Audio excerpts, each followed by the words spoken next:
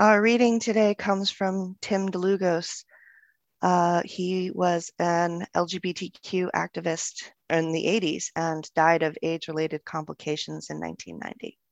It's titled Ordinary Time. Which are the magic moments in ordinary time? All of them, for those who can see. That is what redemption means, I decided at the meeting. Then walk with David wearing his new Yale t-shirt and new long hair to 103. Leonard and Eileen come too. Leonard wears a shark's tooth on a chain around his neck and long blonde hair. These days, he's the manager of Boots and Saddles, bras and girdles, my beloved Bobby used to say, and a costumer for the gay cable network's dating game. One week, the announcer is a rhinestone cowboy, sequin shirt and black fur chaps, and the next, a leatherman, etc. Eileen's crew cut makes her face light up. Underneath our hairstyles, 23 years of sobriety, all told. The age of a girl who's not so young, but not so very old, wrote Berryman, who flew from his recovery with the force of a poet hitting bottom. It's not the way I choose to go out of this restaurant or day to day, and I have a choice. Wanda, the comedian, comes over to our table. Call me Wicked Wanda, she smirks when we're introduced. Why is New York City awash in stand-up comics at the least funny point in its history? Still, some things stay the same. People wonder what the people in their buildings would think if the ones who were wondering became incredibly famous as Madonna. Debbie Harry lived in Eileen's building in the Village in the early 70s, and she was just the shy girl in the band upstairs. Poets reading the writing of their friends and are happy when they like it thoroughly, when the work's that good, and the crippling sense of competition stays away. Trips get planned. David home to California, Eileen to New Mexico, Chris and I to France and Spain, on vectors which will spread out from a single point like ribs of an umbrella. Then, after the comfort of a wedge of blueberry peach pie and a cup of decaf, sober friends thread separate ways home through the maze of blankets on the sidewalk covered with the scraps of someone else's life. Mine consists of understanding that the magic isn't something that I make, but something that shines through the things I make and do and say, the way a brooch or a scrap of fabric shines from the detritus to catch Leonard's eye and be of use for costumes. When I am fearless and thorough enough to give it room, all the room there is in ordinary time, which embraces all the people and events and hopes that choke the street tonight, and still leaves room for everyone and everything and every other place, the undescribed and the indescribable, more various and cacophonous than voice can tell or mind conceive, and for the sky's vast depths, from which they're all a speck of light. It is good to be in a sanctuary with someone else. This is a delight.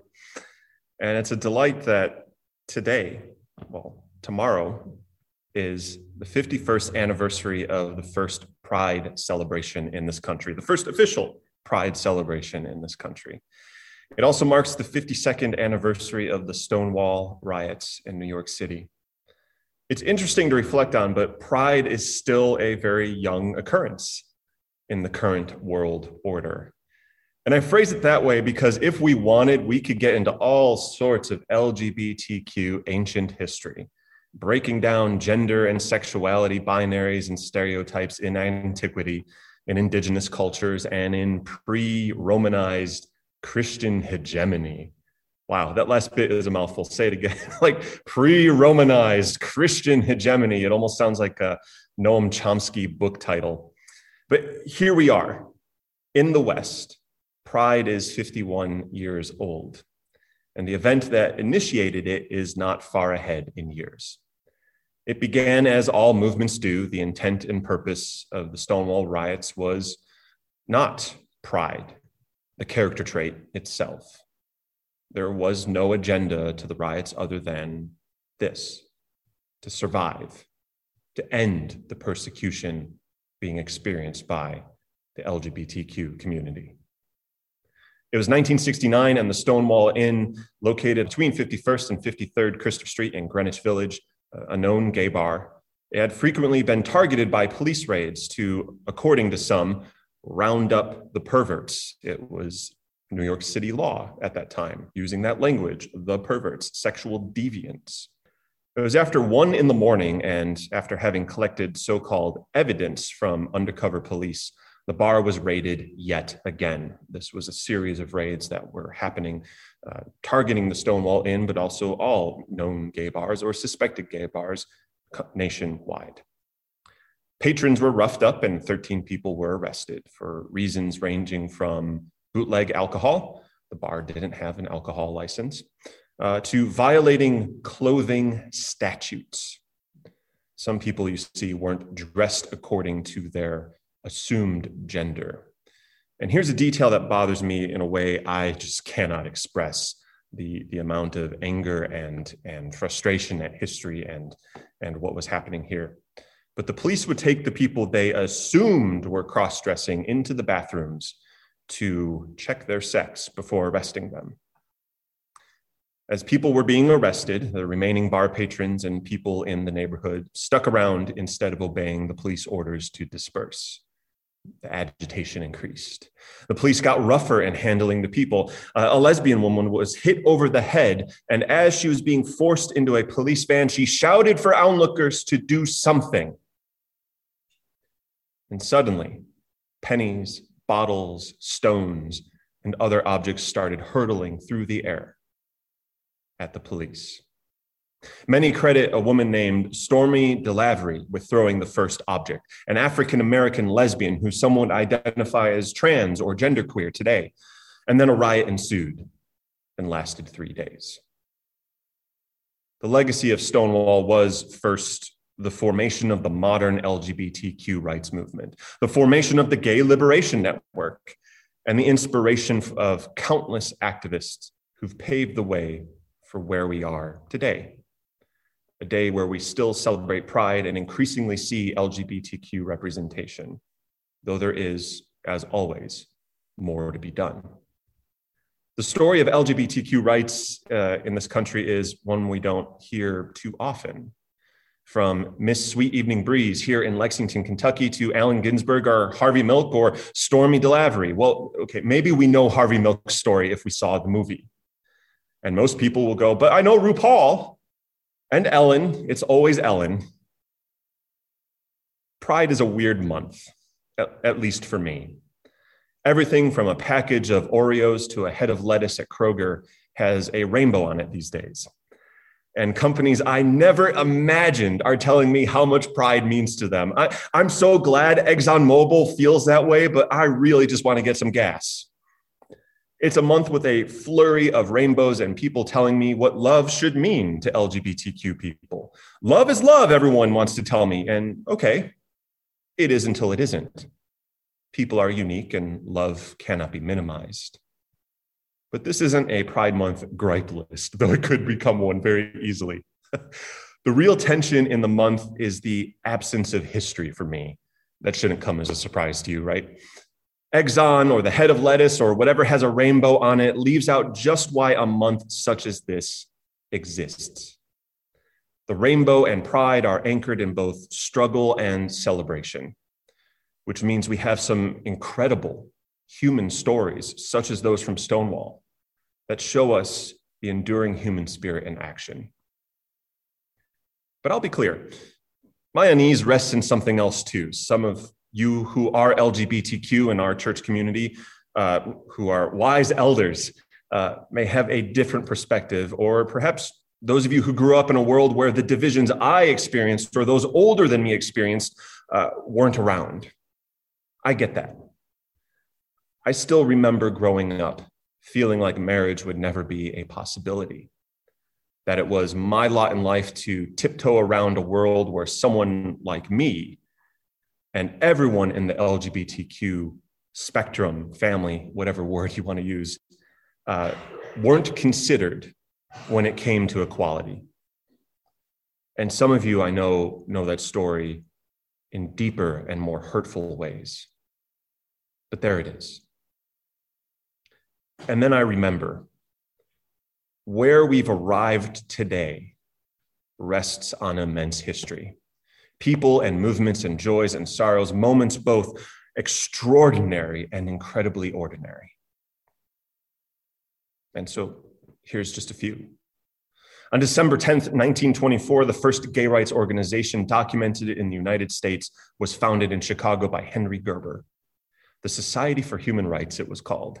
Soon after, they disbanded due to political pressure, but still is an extraordinary milestone, the first documented organization.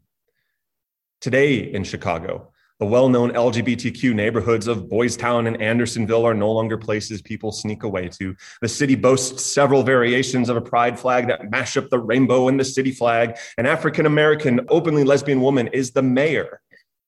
And this too is extraordinary, but also it feels incredibly ordinary.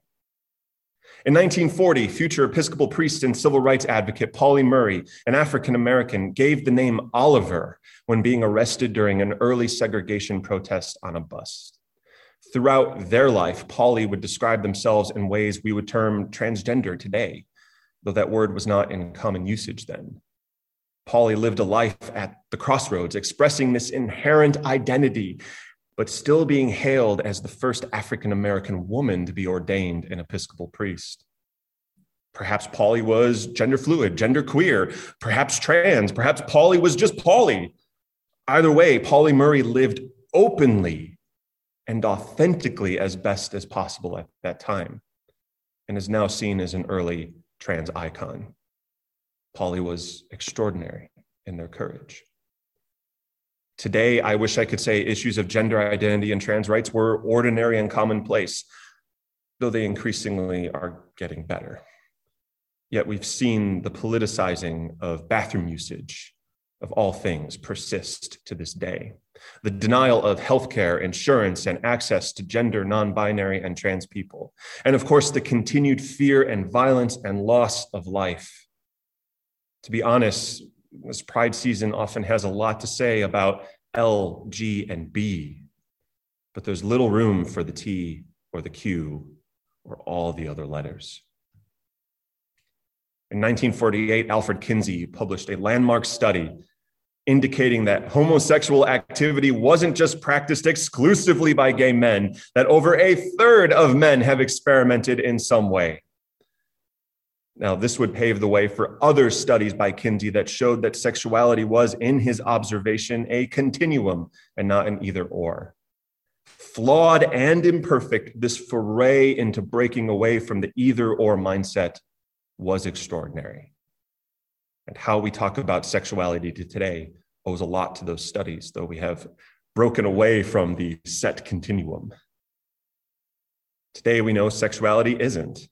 It's more fluid than that for many people. The list of letters attached to LGBTQ+ has grown longer and longer over the years. I used to know them all, now I don't. It's broken away from just sexuality to gender identity, asexuality, pansexuality. If you don't know the terms, they're a Google search away. And the broader term of queer, no longer a derogatory word, but a reclaimed source of pride. Youth today have no problem honoring a person's chosen pronouns and are keenly aware that gender and sexuality goes beyond an either or mindset. It feels extraordinary, but for the new generation, it's incredibly ordinary. In April 1952, the American Psychiatric Association listed homosexuality as I can't even say it without laughing, a sociopathic personality disturbance. Now, I'll be honest, I knew at some point it was listed as a disorder, but I had no idea the terminology was sociopathic personality disturbance. 21 years later, that classification would be removed from the list of mental illnesses. And this is an extraordinary piece of history, not because it's joyful, though it's kind of funny to say it out loud. And we are glad it's no longer listed as an illness, but because many of you were alive during that time. And if I think my life has shifted considerably for LGBTQ persons over these last 36 years, how much more for many of you? Today, you can find LGBTQ affirming therapists, counselors, and psychiatrists. In moderate to liberal circles, it's celebrated and accepted. Schools and universities provide resources and pride centers. Many faith traditions celebrate LGBTQ persons as an integral part of the natural order. Some would say creation. While there is always more to do, I know I can look at the shifting landscape and see an ordinary acceptance settling in, even with many hurdles on the horizon. And the list can go on and on and on. January 1st, 1962, Illinois became the first state to decriminalize homosexuality. June 28th, 1969, the Stonewall riots ensued for 3 days, reigniting the LGBTQ rights movement. January 1974, Kathy Kozachenko becomes the first openly gay American elected to office on the Ann Arbor City Council. November 8th, 1977, Harvey Milk introduces a gay rights equality ordinance in San Francisco.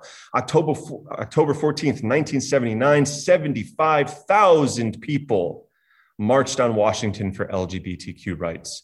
October 11th, 1987, hundreds of thousands of people marched on Washington, demanding Ronald Reagan do something with the AIDS crisis.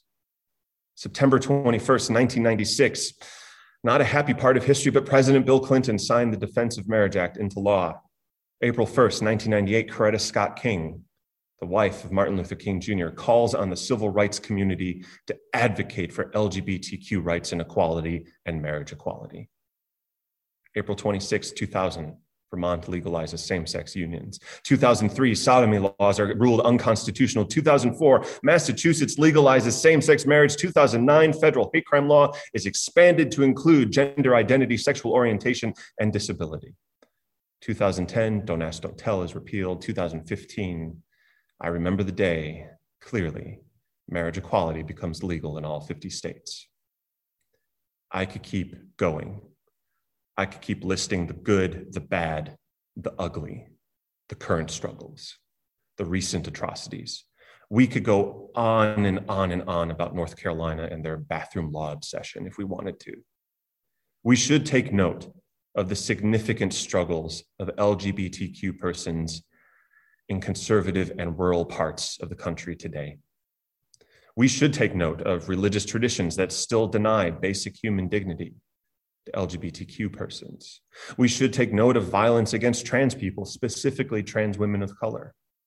We should look squarely at the extraordinary success and the extraordinary failures of American history when it comes to sexuality and gender. Stonewall is a time to remember. It's a time to remember LGBTQ ancestors and trailblazers. It's a time to remember that riots are the voice of the unheard. It's a time to remember that pride parades and celebrations are a joyful reenactment of those marches and struggles and the continued struggle. It's a time to look at the extraordinary moments of queer culture and history. Here are entire movements and communities joined together around sexuality and gender in a society that has struggled mightily to escape Puritan influence. And yet, it's also a time to celebrate the ordinary. The lettuce I buy at Kroger doesn't need to have a rainbow flag on it this month, though I'm sure it probably does. The Cheerios do, I know that for sure. Instead, for me, I celebrate living a gay old life in a regular house in a residential neighborhood with a dog and my husband. We do ordinary things, domestic things, and yet there's a part of us that will always be connected to a legacy of queer and gay triumph, the triumph of both the extraordinary and the ordinary. There are still fears. I'll be honest about that. Fears I can never imagine, but I can bear witness to in my trans and non-binary siblings. Fears that my husband and I have with our lopsided Supreme Court and a political party that values power and money over compassion and all else. People said their votes in 2016 didn't matter or they weren't enraptured by a certain candidate, but it's led to LGBTQ communities of color, women, immigrants. Again, these lists keep going. It's led to a looming fear of what is yet to come. I often wonder when America will abandon the need to regress before true progress is made, but I think that's another sermon altogether. And so, yeah, I want to eat my Cheerios without the box being full of glitter. I wouldn't mind watching reruns of The Office without rainbow flags on every TV logo. Everything is branded this month, and yet part of me relishes it. The contrast of when I first came out to a small group of friends in high school and how dangerous that felt to now. Some of you have seen the ups and downs in ways I can never imagine. And so, no, I won't watch Lin-Manuel Miranda say love is love is love is love over and over again in the remaining days of June. I appreciate the sentiment, but love is unique. Love cannot be contained. Love is not one size fits all. Love knows no bounds. Love is love makes a great t-shirt, but love is more than anything we could ever imagine in this life of ours. And Pride celebrates that diversity. It celebrates the ordinary and extraordinary. It celebrates the heartbreak still being felt and the balm of joining together in community. A wild, untethered community that cannot be summed up in a rainbow or a catchphrase or a parade. A community that has a lot of progress to still pursue, for Pride is not some land of milk and honey, but it's a land that is continually reimagined. More trans inclusion, less white gay male focused, and so on and so on and so on. Broaden the circle and keep broadening it.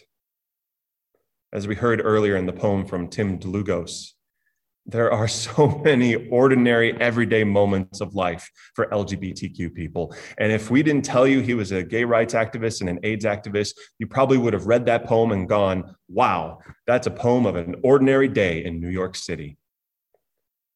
The power of Pride is wholly rooted in the LGBTQ movement and its diversity. But it's also connected to empowering people to free themselves from the pressures of sexual, gender, and cultural norms. It's freeing people to be who they are authentically. Pride is more than just a good time. It's more than a festival. It is a celebration. It is a remembrance, and it's a reminder. It's a stewarding of LGBTQ history, a concentrated expression of community and a hope. A hope that our fears will be unfounded, and if not, if those fears come true, a hope we will endure and emerge victorious again. It's a hope that lives lost from bigotry are not in vain. It's a hope that our allies will truly show up when it's needed most, not just to a festival or a parade. It's a hope that community will be there for one another. We can't forget anyone that falls under this wide, wide, wide umbrella. It's a hope, and a gritty, imperfect hope at that. Unitarian Universalists have long been a people of inclusion. We've ordained and unofficially wed LGBTQ persons since the 60s and 70s. Some even suspect before the merger in the 50s, the Unitarians were doing this. We were among the first, if not the first. Our old headquarters hung marriage equality and LGBTQ rights banners outside its windows because they could be seen in the Massachusetts State House chambers when they were in session. We've ordained trans people to the ministry for decades. And again, here we go, another list. We cannot rest on our laurels, for Pride is so much more than a destination. It's a hope that commits us to inclusion, accessibility, worth, dignity, and wholeness. And so, however you celebrate Pride, if it's going to a festival, if it's with rainbows and all sorts of colors, if it's with the glitter, or if it's with a Pride branded box of Cheerios, go ahead and celebrate. Remember, though, bear witness, have pride, be Pride. Realize it's more than any month can contain. Your love is unique. You are unique and worthy. And the span of history of saints and sinners and revolutionaries that led to days such as these, days of success and continued struggle, we bring their journeys into these moments every single day. And so, happy Pride. Blessed be. Amen.